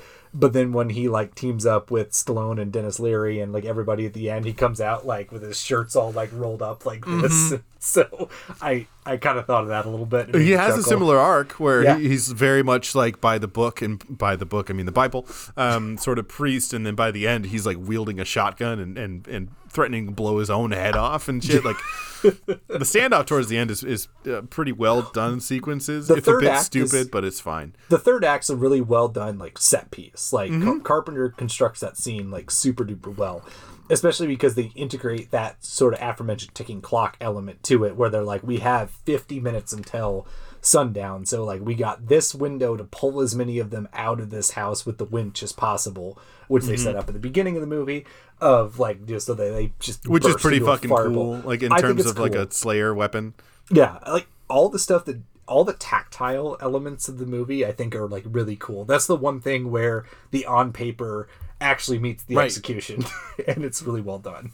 Right. Well, and when you have Kurtzman and Nicotero in there being like, yeah, cool, we know how to do it. Like it's shot well. Like that first scene where you see like James Woods shoot a vampire in the chest with a crossbow bolt, and then they start using the winch and dragging him outside, and they hit the sun and they flare up. Like the fire shoots straight out of them. Yeah. And it's like, that is cool as fuck for like a vampire movie. Like that set piece is cool as shit. It's unfortunate that they do it like a million times, because eventually it's like diminishing returns by the time we're getting towards the end of the movie. But I wish they would have found more creative ways in order to use that effect. But it was still kind of badass each time they did it. I'm like, you know what, I don't mind, because it's a cool effect. It's an effective weapon, so I get it. Like as clearing a building out, it works. But so I wanted to say that priest is a badass, but after they've wiped the vampires out and he's got his shotgun, he notices that Baldwin has been bit, and he's basically like, I'm going to shoot you in the fucking head. And James Woods gets in the way of the gun and tells the priest to like put it down, and he basically turns and says like, rule number 1, if your friend is bit, you do not let your friend live. Yes, like which is another weird thing. They got the rules like Zombieland. Like, yeah, like I know that's an anachronistic comparison because this movie came out, 10 years before Zombieland, but still, like, yeah. And there was no acknowledgement of any rule book at any time. They just sort of like arbitrarily throw these rules out. I think they only pepper in like 2 rules throughout the thing, and it's just like, do you guys live by a code? Like, if they would have had the code at one point, like if they during one of the exposition scenes when they're bringing the new priest on board, that would have been the perfect opportunity to be like, okay, you want to be a vampire hunter? Rule 1, 2, 3, and then you set it up, and then later payoff is like, I know I told you rule number 1 is if your friend is bit, you kill him, but in this instance, we're not going to do it. And that's ultimately what he tells him is like, yeah, I understand that we should kill Lesser Baldwin here, but we're going to let him go because he's fallen in love with Cheryl Lee, which that's not even set up very well. And I think that might just be because the early on relationship was very creepy and abusive. And so then for them to like, now he like loves her, even though she's been basically zombified for the last 2 days that they've spent together, and in and out of consciousness. So like, the characters are not set up well to be in the spot where they're at this scene. Because very early on, after they escape the attack that kills most of the team, Daniel Baldwin and Cheryl Lee leave and go to a hotel. And James I almost said James Brown. James Woods, he goes... It'd be a vastly different movie. I would watch the shit out of that movie. Say it loud! He takes off to go talk to the cardinal and the priest. And so they are living 2 separate storylines for a good chunk of the movie. So you don't get character development of like, I don't like you, Daniel Baldwin, and we've never seen eye to eye. And, you're reckless, James Woods, and that's why we don't see eye to eye. And then they converge towards the end to where they respect each other, and then this scene plays off. We don't really get that buildup of either of those characters, just like we don't get any reason why Daniel Baldwin would be in love with Cheryl Lee, because she hasn't been a character for the most of the screen time that she's been there. So now they're like, well, no, he loves her, so he wants to run off to Mexico, and James Woods respects him, so he's going to give him a couple days head start before he starts hunting him. Well, that was his sort of deal, because he saved James Woods from basically being burned at the stake by Valak and the rest of the vampires. And so his logic, I think his line was like, you saved my life. Like, the way I see it is, or you gave me 2 days, I owe you 2 days back. So you get a 2-day head start to go wherever you want to go or need to go. But sure as you're born, I'm going to come after you. I will find you and I will kill you. Yeah. So. Yeah. He does a Taken line. A little bit. Yeah. Also an anachronistic comparison. But yeah, but again, they stole it from vampires. Maybe they did. Maybe so.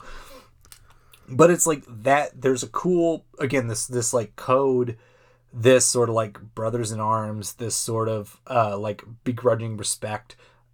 Again, I guess this is the buzzword when we're talking about this movie in particular. On paper, all of that is really, really great, but it doesn't come across in the final product, which is a shame, because it's like there's a lot of potential here, and John Carpenter's one of those people who could get it to that potential, but it just I don't know, for whatever reason it just doesn't work, even though apparently Carpenter had a blast making the movie, which is good, because the guy was like had like 1 foot out the door of the industry, and he made a couple more movies after this, so it at least gave him a new lease on working. Yeah, so. some shot in the arm, but he didn't stick around for too much longer. No, I mean, what was it? Was it Ghosts of Mars and The Ward were the last 2 movies he made? I've still never seen The Ward. Me neither. I can't bring myself to do whatever. It's pretty bad. But yeah, it's a frustrating movie. It's more frustrating than it is a straight up bad, for all the reasons we've sort of like articulated, because it's like it's got a great look and a great vibe to it, and the effects are really great, and it's got a great foundation of a cool vampire movie, but it doesn't quite get there. And it's frustrating, because this filmmaker can do it, and so it's a bummer. The on paper thing, I think, is really important to point out, that the like you said up top, that John Carpenter didn't write this, but there are 2 credited writers, one of them being John Steakley, who his only writing credit is vampires. Was he the author of the book, though? Because it was based on a book. I think so. So it was vampires with a $sign. And then apparently he was quoted as saying that after the budget was cut, that originally the script had a bunch of the stuff that was supposed to be in the book, but then after the budget was cut, they trimmed out like everything. So then the adaptation, like it's not a very faithful adaptation. I haven't read the book, but apparently that's the case. But the screenplay writer for the movie is Don Jacoby, who is a frequent collaborator with Dan O'Bannon, who I'm a big fan of, but had worked on Life Force, which coming a good bad what near you. He wrote Death Wish 3. Oh, hell yeah. This guy's my guy. Invaders from Mars, which I haven't seen, but is definitely on my list and is supposed to be really wild. It's okay.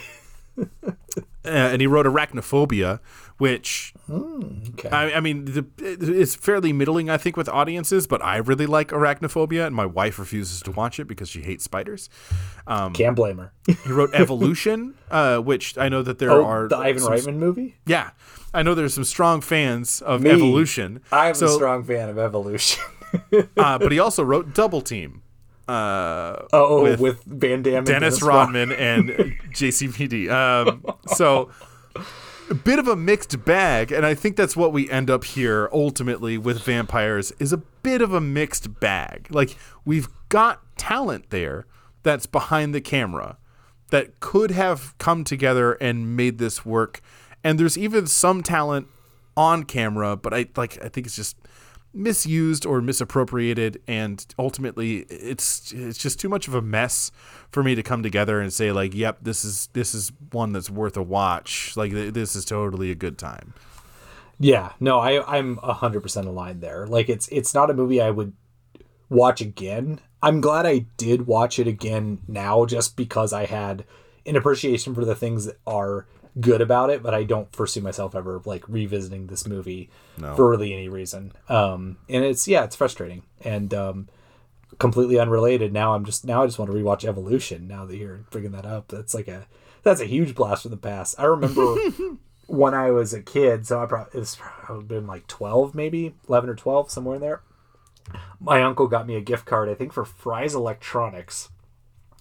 And I went there, and the two things I picked up were Evolution and the first season of The Simpsons on TV. Oh, shit. So, that was a good trip. Yeah, that's a good day.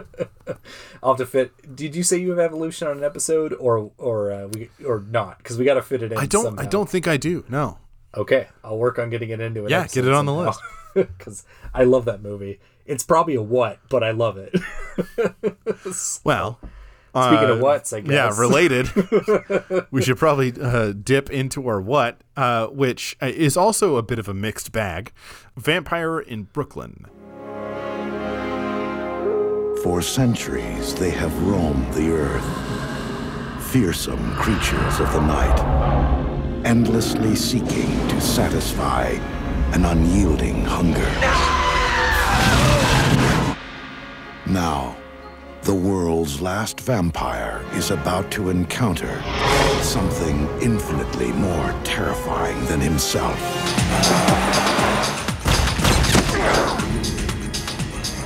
Brooklyn. Interesting. I've been stabbed, and I've been hanged. Even broken on the rack once, but I've never been shot before. It kind of itches a little.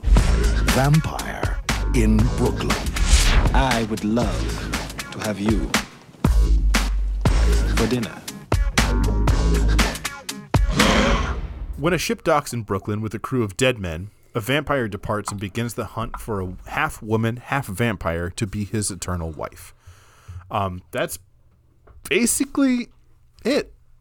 Ryan, there's some other stuff that happens in there too, but yeah, that's basically the sure. meat I mean, the potatoes. story structure is just about a vampire trying to get with a chick. Yes, there are characters in part there, but vampire who's got like vampire lineage.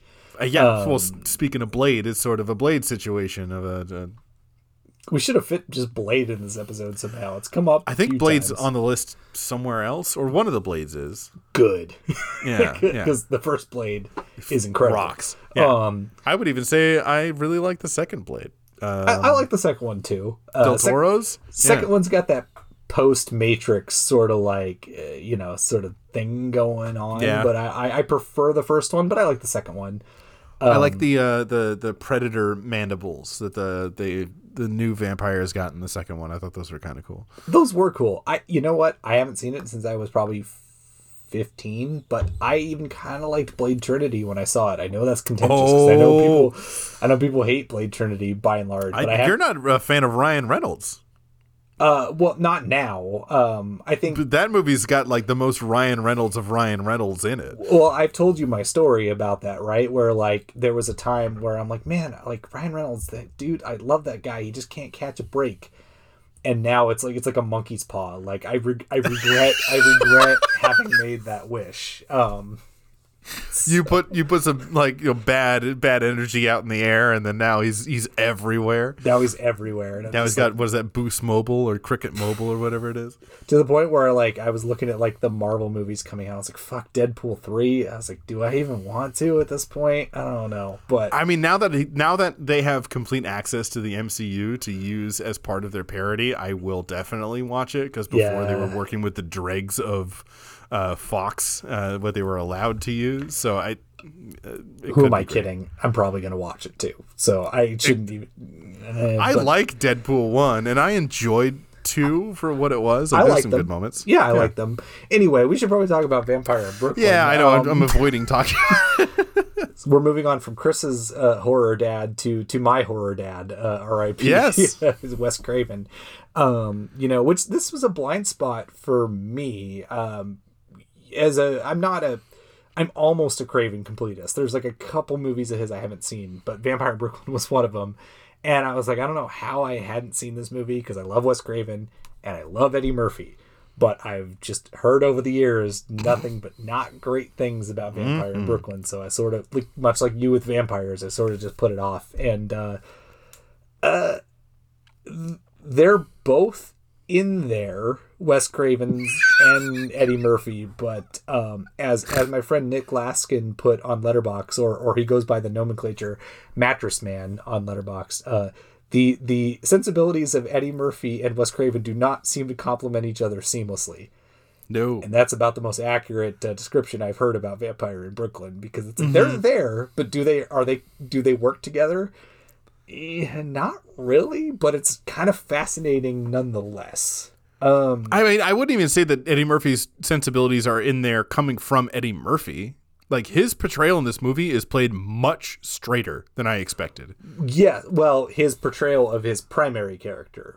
Yes, yes. We should probably note of Maximilian the vampire. Yes, of Maximilian, because there's a very this came out the year before the remake of The Nutty Professor. Mm-hmm. But this was I shouldn't even say that Nutty Professor was the apex of that, because he was doing the same thing in Coming to America. He played multiple characters in Coming to America as well. So this is not a new thing for Eddie Murphy to be playing multiple characters in a movie, which he does do here. He plays Maximilian, the primary vampire, but he also plays a preacher, which we'll get into, and he also plays an Italian-American in whiteface who does a much more convincing accent than Chris Pratt did in the Super Mario Brothers movie. God damn it, I knew you were going to say that. But, anywho, but, like, you're right in that, like, Maximilian, Eddie Murphy's character, who's got, like, almost like a Cajun accent. I was trying to place He's his supposed accent. to be a Caribbean vampire, but, like... I could see it. Like... It's there. It kind of dips in and out from time to time, but like I see what he's trying to do. And like you said in the plot, he's trying to find a woman who's played by Angela Bassett, who has this like vampiric lineage. And it's so jarring because the whole thing with Angela Bassett, she just lost her mother, and her mother had mental problems. I took her own life, and had all these things, and so she's like sort of worried about this trauma being like passed down to her, which if we're speaking with the auteur theory, that's a very Wes Craven staple about the sins of our father and things being passed through to generations. So that element is very much evident in the movie. So it was nice to see that, and I think it plays well, mainly because Angela Bassett is boss, and she could do no wrong, and she holds her own. But then when you get into especially the scenes with Maximilian, who Eddie Murphy is playing it straight, but there's so many other like comedic performances outside of him that are interacting with him in a way that you're just like, what is happening? Yeah, why is Eddie Murphy playing straight and then everyone else around him is a Looney Tune? Yeah, it's so bizarre. Like it's really weird. It's so bizarre. Like, and it's weird too because the Eddie Murphy comedic sensibilities, even if it's not coming from Eddie Murphy, were almost the things that I sort of like drew to in a weird way. Like, because Maximilian shows up, like a ship docks, where like, which is fucking rad. That's such a rad scene. And then they go through the ship and they see like the dead bodies. It's like, there's such a good like horror, which is like straight out of Bram Stoker's Dracula. Like, it started the exact same way of a ghost ship showing up, them going on there, finding dead bodies, and then there's a wolf on board that jumps off of the ship, and that wolf is Dracula. Like, straight up ripped off of the pages, which for me, I was just like, ooh, Wes Craven, like, directing a classical horror novel, really, for this movie. Yes. Set the mood for me. It's got such a amazing atmosphere to it in that opening scene, but like you also have the longshoreman working there, who's played by John Witherspoon, who is my personal MVP of the movie, like cracking wise, being like, no, like noping out hard in that, like, so it's like you have this weird gothic atmosphere that like Craven is able to pull, but then you have like other people cracking wise. We were talking about this off mic. It's even like extra weird with the character of Justice, who's John Witherspoon's, I think, nephew, in it, who's played by Alan Payne, who essentially becomes Maximilian's Renfield. Like, he's his assistant. He gives him the power to be able to do, even though his power is powerful, but it also involves like decaying and looking like a total like ghoul. Like, there's a scene where he's like washing the windshield of his car and his hand snaps onto like the windshield of the car, like falls right off. And he's like doing bits as well, and it's so, the tone of this movie is just so all over the frickin' place that you're just like, what happened? How did this happen? Why did this happen? Well, I mean, I guess maybe you did some research, and I think we could probably compliment each other in the context, but like, Eddie Murphy liked Wes Craven's work, so he did want him to make this movie, but it just seems like the process was really like tumultuous to make it happen. Yeah, pretty tumultuous. And that's one of the things that was really weird about researching this movie, is that there's a lot of finger pointing, but nothing definitive down, like, nope, like this person said that, and then this had, like, everyone seems to share an opinion, but nobody wants to come out right and be like, nope, we have it documented that this guy was a dick and then this guy was the good guy. As far as I was able to tell, Vampire in Brooklyn started as a story written by Charlie Murphy, which is what got Eddie Murphy sort of interested in the first place. But it wasn't written in screenplay format. It was more or less an idea of like, make a black comedy in the styling of like Rudy Ray Moore, or like Blackula, of like a modern Blackula that takes place in Brooklyn and stars my brother Eddie Murphy, who's a comedic genius. And so, like, on paper that got him really excited, but Eddie Murphy was a fan of the work of Wes Craven, and so then he took that idea to Wes, presented it. Wes liked the idea on paper. It got presented back to Paramount, and I think that's where it went wrong, is that Paramount was like, well, we have some ideas that need to be rewritten, and Wes is like, well, I have some ideas that could be rewritten. And so it went through a couple of different iterations before they went back to Eddie Murphy and presented it. And I guess pretty much immediately when they presented it to Eddie Murphy after doing the rewrites, he seemed entirely aloof and uninterested in being a part of the movie. But at that point, it was more or less like moving forward. And we should also mention that Eddie Murphy at this point in his career had an exclusivity deal going on with Paramount, and this movie was going to be the last movie as part of his contract to produce for Paramount. Before moving on, he would eventually sign with Universal to do The Nutty Professor, and that seemed to sort of inform his attitude towards making this movie, is that maybe he wasn't passionate at one point, but then to see something that he wasn't passionate about that was written by his brother, then go through a bunch of rewrites and screenings and different ideas from all these Hollywood executives, and then find his way back to not being the original idea and this being his last movie on their docket. Seems maybe he was totally okay with fucking around a little bit, maybe being a thorn in the side for the studio. It's entirely possible, because I'm glad you brought that up, because as of the research that you've done and that I looked into as well, like, really the only concrete piece of evidence that is a statement of fact is that, yes, in fact, this was his last movie to be produced at Paramount. So every movie he made from 48 Hours to this one was done at Paramount. And so this was his last movie, so it didn't really matter kind of how the movie did or performed, which is a shame, because again, like, you know, the late Charlie Murphy, you know, had the idea, and it sounds like an interesting idea on paper, and they brought Wes Craven, and this was like, you know, Wes Craven had his career ups and downs for sure, but this was like, he was sort of in a weird period, because this came out in 1995, so it came out sandwiched right in between New Nightmare and Scream. New Nightmare was a critical success, like, it was a well-regarded movie, but it didn't do that well financially, not compared to most of the Nightmare on Elm Street franchise. It was not a financial hit, but it was a critical hit. And then Scream, of course, would go on to do both. It was a massive, massive success, but he was sort of this in-between ground. And so he's like, yeah, okay, I'll do a project with Eddie Murphy. This sounds like an interesting idea.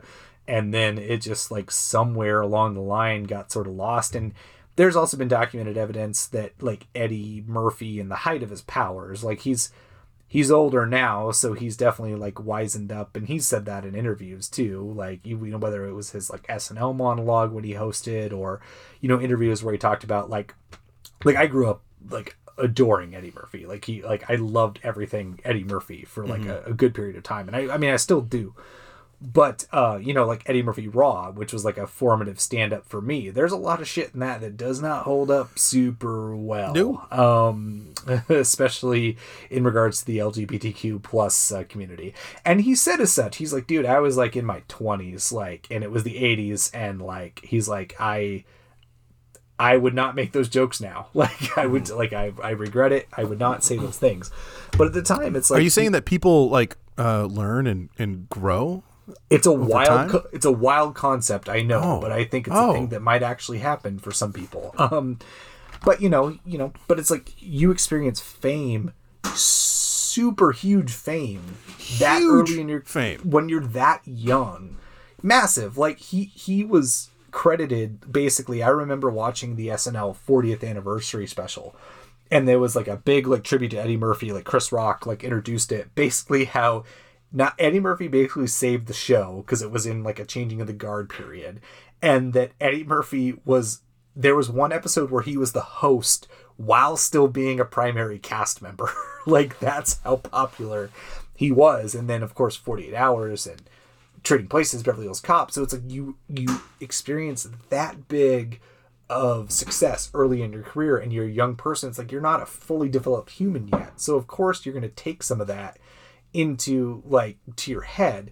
And I mean, even if you are a fully developed human, I mean, I'll say it right now. I mean, I'm 33 years old. I'm like not fully developed, at least mentally. But if I just overnight had millions of dollars deposited in my bank account, I would probably do some stupid, very irresponsible shit. Probably, yes. Same. So I'm not in my early 20s with that same situation. I would probably be dead. Like, you knew me in my early 20s. I would very likely be dead if somebody gave me that amount of money and just freedom and fame. I plead the fifth. I have no comments. I will not go on record. Good. Yeah, I talked to you about that. Please, if anybody ever asks anything about me, plead the fifth. Plead the fifth. However, I sent you this article that Jesse Hasinger, hopefully I pronounced it correctly, did a couple years ago for the AV Club about like the tumultuous relationship between Eddie Murphy and John Landis. And it was basically, I think it was, maybe it was written closer to when the second Coming to America came out, which was of course directed by Craig Brewer, who worked with Eddie Murphy on Dolomite Is My Name. But John Landis, of course, directed Coming to America, which is a great movie. One of Eddie Murphy's best movie. Probably my second favorite after Beverly Hills Cop. But, like, Eddie Murphy pretty much called the shots on that movie. And John Landis, you know, for all of his faults as a human being, which I was going to, like, address to shortly, he's probably one of the biggest name directors that Eddie consistently worked with. Oh, yeah. You know, because obviously he had a career of making movies of his own, like The Blues Brothers and American Werewolf in London. Yeah. You know, he had this, like, you know, but obviously we don't need to rehash the Twilight Zone movie incident. But, like, you know, John Landis and him were sort of butting heads, and Eddie Murphy had to pretty much, you know, he was hot-headed, but he also had it sort of right in this way where he just, like, took John Landis aside on the making of the movie. He's like, look, dude, you're fucking unhireable. Like, I did you a favor by bringing you on to direct this movie, like, for me because of the work we did on Trading Places. So, like, he kind of put him in his place. But, like, Eddie Murphy had that much clout where he could tell a director of some kind of stature to be like, no, this is how we're going to do it. So, like, well, and honestly, with him being an unhireable director, he had that kind of clout to be like, nope, I want to work with John Landis, and he could get it done. So it's twofold. Yeah, absolutely. Because anybody else, I bet if anybody else at that time, after all that, was like, I want John Landis to direct that movie, they'd be like, no way.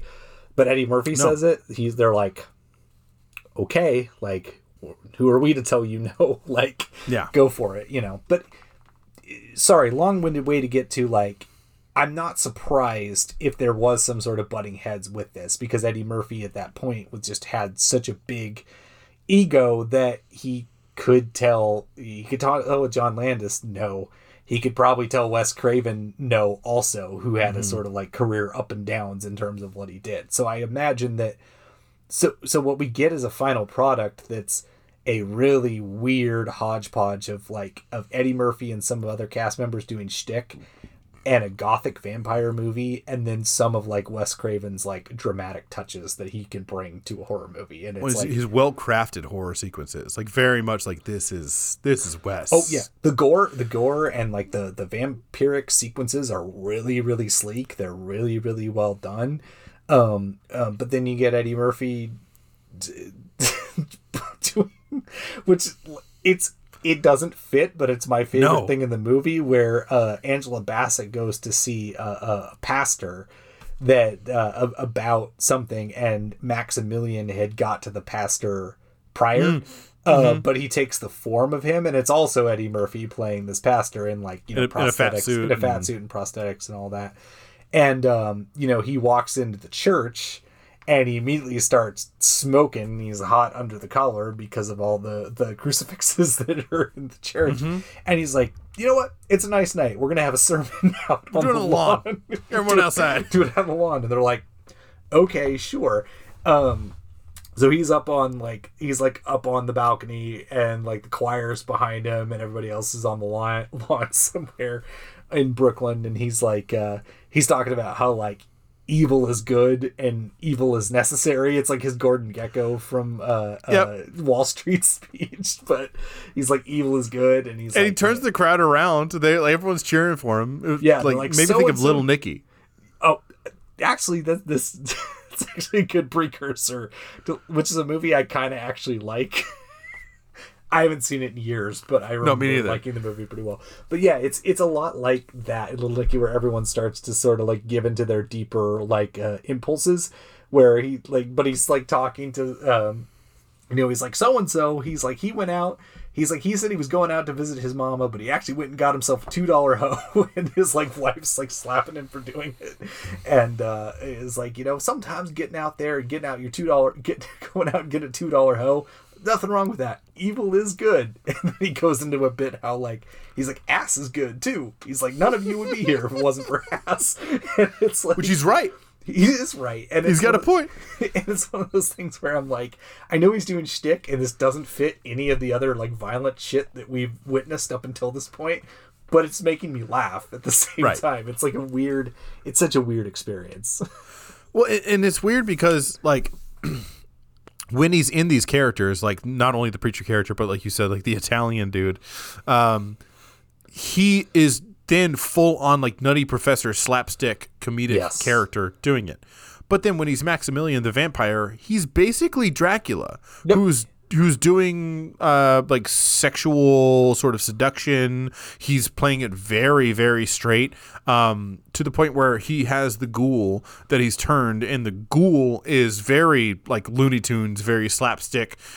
His body is falling apart throughout the course of the movie. He's like rotting slowly and losing body parts, and so he has like opportunities to do jokes and whatnot, but then he interacts with Eddie Murphy, and Eddie Murphy like shuts him down and plays the straight man. Yes. And it's just like, why are we not just clicking on all cylinders and making a dark comedy with a current era comedic genius? Like, why have the comedic genius, who is probably the selling point of this movie, is probably not Wes Craven's name up on the marquee that's getting people in here. It's most likely going to be the premise of it being a vampire in Brooklyn starring Eddie Murphy, and people are going to show up looking for a laugh riot, and he is deathly serious and plays like a real villain in the whole movie. Well, and the other wild thing too is like, you would think that based on like Eddie Murphy, like I said, like we said, he plays that Italian character in the movie, and it sort of recalls his like that famous SNL sketch where like it's like a faux documentary where he goes undercover in whiteface, and like he goes to the grocery store, and he like goes to buy, he's like, I'll buy one newspaper please, and the guy's like, no, just take it. just go ahead and take it. And then he's like, he like turns cuts the camera. He's like, turns out when white people are in the company of another white person, they give each other things. Like there's always been like a sort of social bent to like what Eddie Murphy does. And Wes Craven is also no stranger to that, because he did The People Under the Stairs in 1991, which also has like a sort of class and race structure baked into that narrative. It's a little sloppy and a little like not subtle, but that's also the strength of that movie. And I actually really like The People Under the Stairs. So it's like, it's not new for Wes Craven either. Like he could pull something like that together. And so the fact that they just didn't, like, it's like just trying to put the jigsaw puzzle piece in the wrong spot. Like they're trying to make it fit. And it does, like, you're like, what is not hitting? What is the disconnect here between them? Like, cause also The People Under the Stairs is funny too. Like I would go as far as to say that movie's more of a dark comedy than it is a horror movie. And so it's like, if you would applied that tone to this movie with Eddie Murphy, slam dunk, like absolute slam dunk. But like, it just seems like, it seems weird of like what Wes wants to do and what Eddie wants to do is like just completely at odds with one another. Which again makes for sort of a fascinating mess, but it doesn't make for like as entertaining a movie as you know it could be at its core. Oh yeah. Yeah. Oh, and just real quick aside before we move on with that idea, did you notice the cameo, the People Under the Stairs cameo? I must have missed it. No. Wendy Roby is in the movie as the woman that Eddie Murphy takes over her mind and makes her attack people in the police station. You're right. And Wendy Roby's also a Twin Peaks alum as well. So we got we tied together our last two. No, there's several cameos in the movie that are Wes Craven alums. Mitch Pileggi from Shocker is one of the punks, and so is his partner is Zhu Garcia, who he's what's his dick from A Nightmare on Elm Street. He's Rod. Rod. Thank you. Yeah. And then, of course, there's also Zakis Moquet, who plays Dr. Zico, who's in Serpent and the Rainbow. He shows up in this movie. So like Wes is getting all of his friends showing up, which is great, and also very much Wes to have sort of bleed over from his other movies. He likes meta elements in his movies, auteurship. Yes. So I just wanted to bring it up. But continuing on with that idea, them not meshing or working together is sort of the finger pointing idea that I brought up earlier, is that nobody can definitively say who's at fault for what element. So like we brought up how Eddie Murphy is too serious, and that Wes Craven shoots some portions of it in horror, some portions of it are in comedy, and it's all it doesn't mesh well. Like the tones are all over the place, and like the way Eddie Murphy tells it is that he, maybe tried to play it too serious, but then there are people who say that Wes directed him to be too serious, but then there are other people that say that Wes wanted it to be comedic, and Wes himself was somewhere in between, where he was trying to be playful. But then in the middle of all of this is Eddie Murphy like locking himself in his trailer for long stretches of time, or not even showing up to set. So they would like get set to shoot a scene, and then they would call Eddie Murphy and he'd be like, "Oh, I'm at home," which is like a couple of hours away from set. And so then they would shoot what they could waiting for him to arrive, or shoot with his body double, so they shoot over the shoulder. Like the production of this movie seems like such hell. One, I'm surprised that it exists and didn't just get shut down. Yes. Two, I'm surprised that we got some pretty solid performances, and even including Eddie Murphy, who, like, sure, his role is very strange and you would expect it to be comedic, but like if he was to play a Victorian era like Dracula-esque vampire, that's what he played. Yeah, I think it works. Like, I definitely think it works, or I should backpedal. It could have worked in a more like tonally consistent movie. His performance isn't bad, I guess, so to speak. It's just like, right. The whole thing is jarring. So I'm not going to pin that on him, but it's like he can do it, and we've seen through things like Dreamgirls and whatnot that it's like the dude can actually act. Or Dolomite Is My Name. Mm-hmm. He always could act. Like, you know, we tend to undercut comedic performances, but like dude can act, and the dude can dramatically act too. It's just that it doesn't. It's just something is odd about him being straight, where everything around him in most sequences are kind of silly until it becomes more like, until Angela Bassett turns, until he turned her, which also comes way too fucking late in this movie. We should like point out, like, the structure of this movie is weird too. Like, the whole sort of like crux of the narrative should be that she gets turned into a vampire about halfway into the movie and has to sort of figure out either how to live or to break that curse. But it's like, I checked the time, that she turns into a vampire. There's 20 minutes left in the movie by the time that happens. I was like, that needed to happen way sooner in the movie. And have that be the dramatic conflict instead of have that like a bunch of shtick, and then the thing that we knew was going to happen happens, but then it like has a really like breakneck sort of resolve to it, to where it's just like, this just isn't satisfying for anybody. Like, what is happening here? But no, you're right. I think we're kind of at the tail end of this conversation here. It's a true oddity. Like, I'm glad you picked it for this, because it's like, it's a real like, it's that, you know, we often on this show want to champion those little, like the little movies that could as a what, but I think the other things that we do like, or at least are interested to talk about, are those sort of like directorial misfires, like that director who, you know, can pull through, you know, they can deliver, they're like a really astute filmmaker, and then you get a movie like this where you're just like, what the hell happened in like translate? Like, this seemed like a great idea on paper, and I don't know what the hell happened in the process, but what we got was definitely a train wreck, but I couldn't keep my eyes off of it. Like, I was definitely engaged through the whole movie, mainly because I was just trying to figure it out, like what the creative process was in it. But no, this is a true blue what in that realm. So I'm glad you picked it. Yeah, this is the one where, I mean, as we said with vampires, I love John Carpenter. But I can't necessarily be like, yeah, you should, you know, if you have the spare time and you know, the interest, you should totally watch Vampires. I can't necessarily say that, because I didn't enjoy it to the level where I would be able to say that, even if you are a fan of John Carpenter like I am. However, I think that Vampire in Brooklyn's were like worth a watch. I like, it's intriguing enough that it's worth a watch. I think so. I think it's messy. It's very messy. It's very messy. But it is intriguing enough, and the fact that it's like, you know, I mean, like, Wes had a huge like career, like huge horror career, like he's such an influential filmmaker, but it's like, I feel like even I love John Carpenter like you do, but like John Carpenter didn't work with somebody like Eddie Murphy, like to work with a superstar like that. It's still in the height of their career.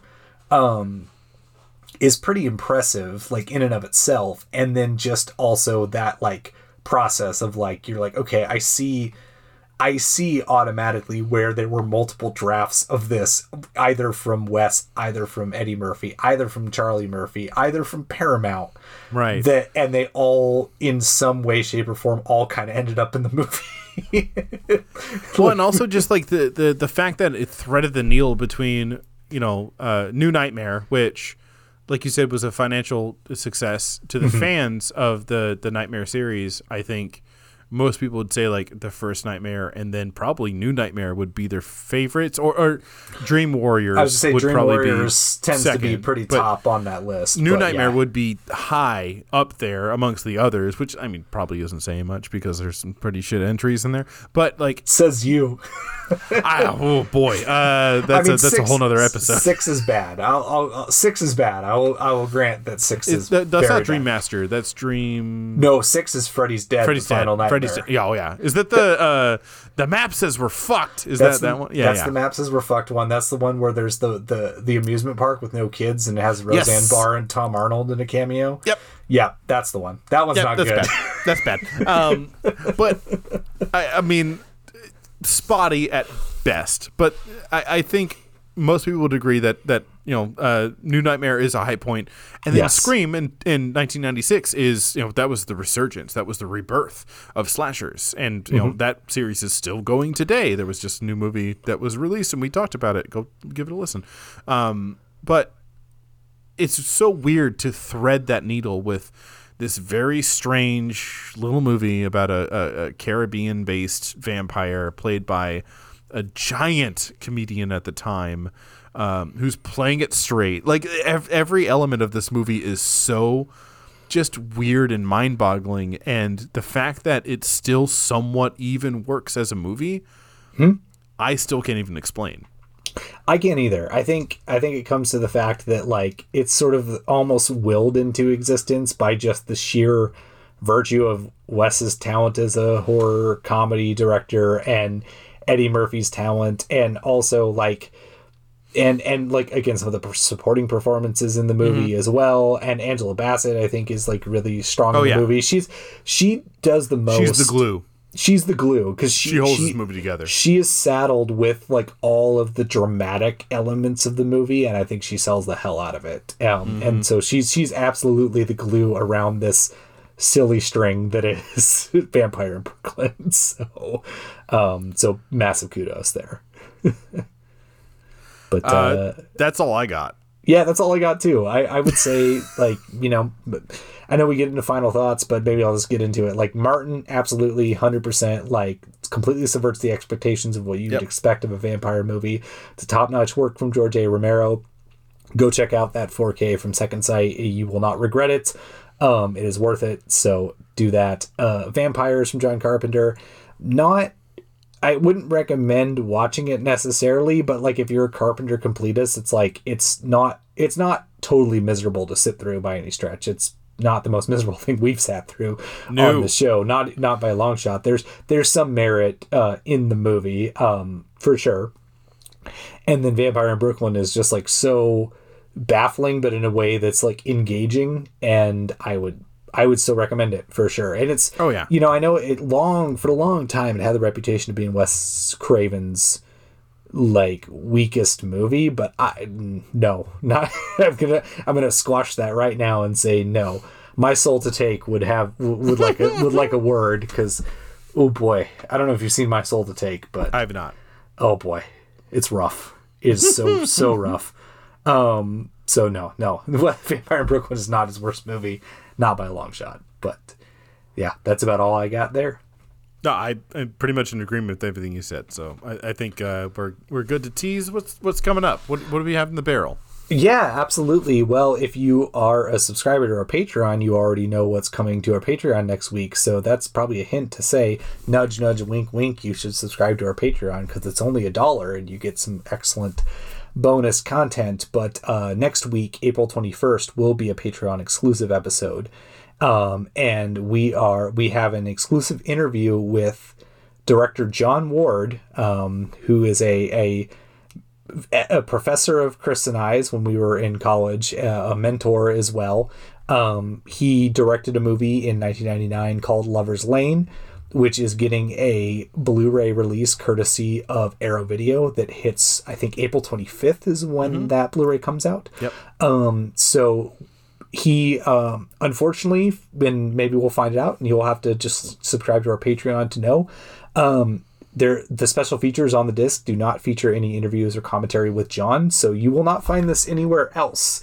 So you have to subscribe to our Patreon to check it out. I'm very excited. I want to applaud you, Chris, because you've done a lot of work behind the scenes to make this happen.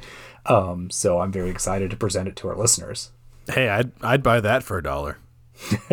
Just like our Patreon. Exactly. Which if you follow us on Instagram, you'll know that's my Patreon plug. That RoboCop, I'd buy that for $1. So be sure to subscribe. That will be Patreon exclusive. So you do not want to miss that, especially if you're a fan of 80s and 90s slashers movies like Chris and I are. So you want to check that out for sure. And then our next main feed episode will come to you on April 28th. And we will be talking about live action Disney remakes. There are enough for a good, bad, and what. I mean, there's a lot for a bad. I'll be upfront on that, but there's still a good and a what's. And mainly, we're doing this to coincide with the Disney Plus release of Peter Pan and Wendy, which is a movie that honestly I probably would have no interest in, but it is directed by David Lowery, who did Ain't the Body Saints and The Green Knight and A Ghost Story and among many other movies. So I'm like, okay, you had my curiosity and now you have my attention. So you can look forward to that on April 28th. But in the meantime, you can find and subscribe to us on Apple Podcasts, Spotify, Stitcher, iHeartRadio, Google Podcasts, and any of your podcatcher of choice. And once again, you can subscribe to us on Patreon at patreon.com/thegoodbadwhat. It's only $1, so we highly recommend it. Less than a cup of coffee. You can do it. You can follow us on Instagram and Hive at thegoodbadwhat, or you can email us at thegoodthebadthewhat@gmail.com. Our logo comes from Michelle Parkos, and our theme music comes from Paco, whose portfolio and SoundCloud link you can find in the show notes, respectively. Chris, where can more people find you online? Yeah, you can find me on Letterboxd as C_THOM. You could also find me on Letterboxd at Ryan_Oliver. Thank you for listening. We'll be back next week with a Patreon exclusive with Lover's Lane director John Ward, and then back on the main feed on April 28th with Disney live-action remakes.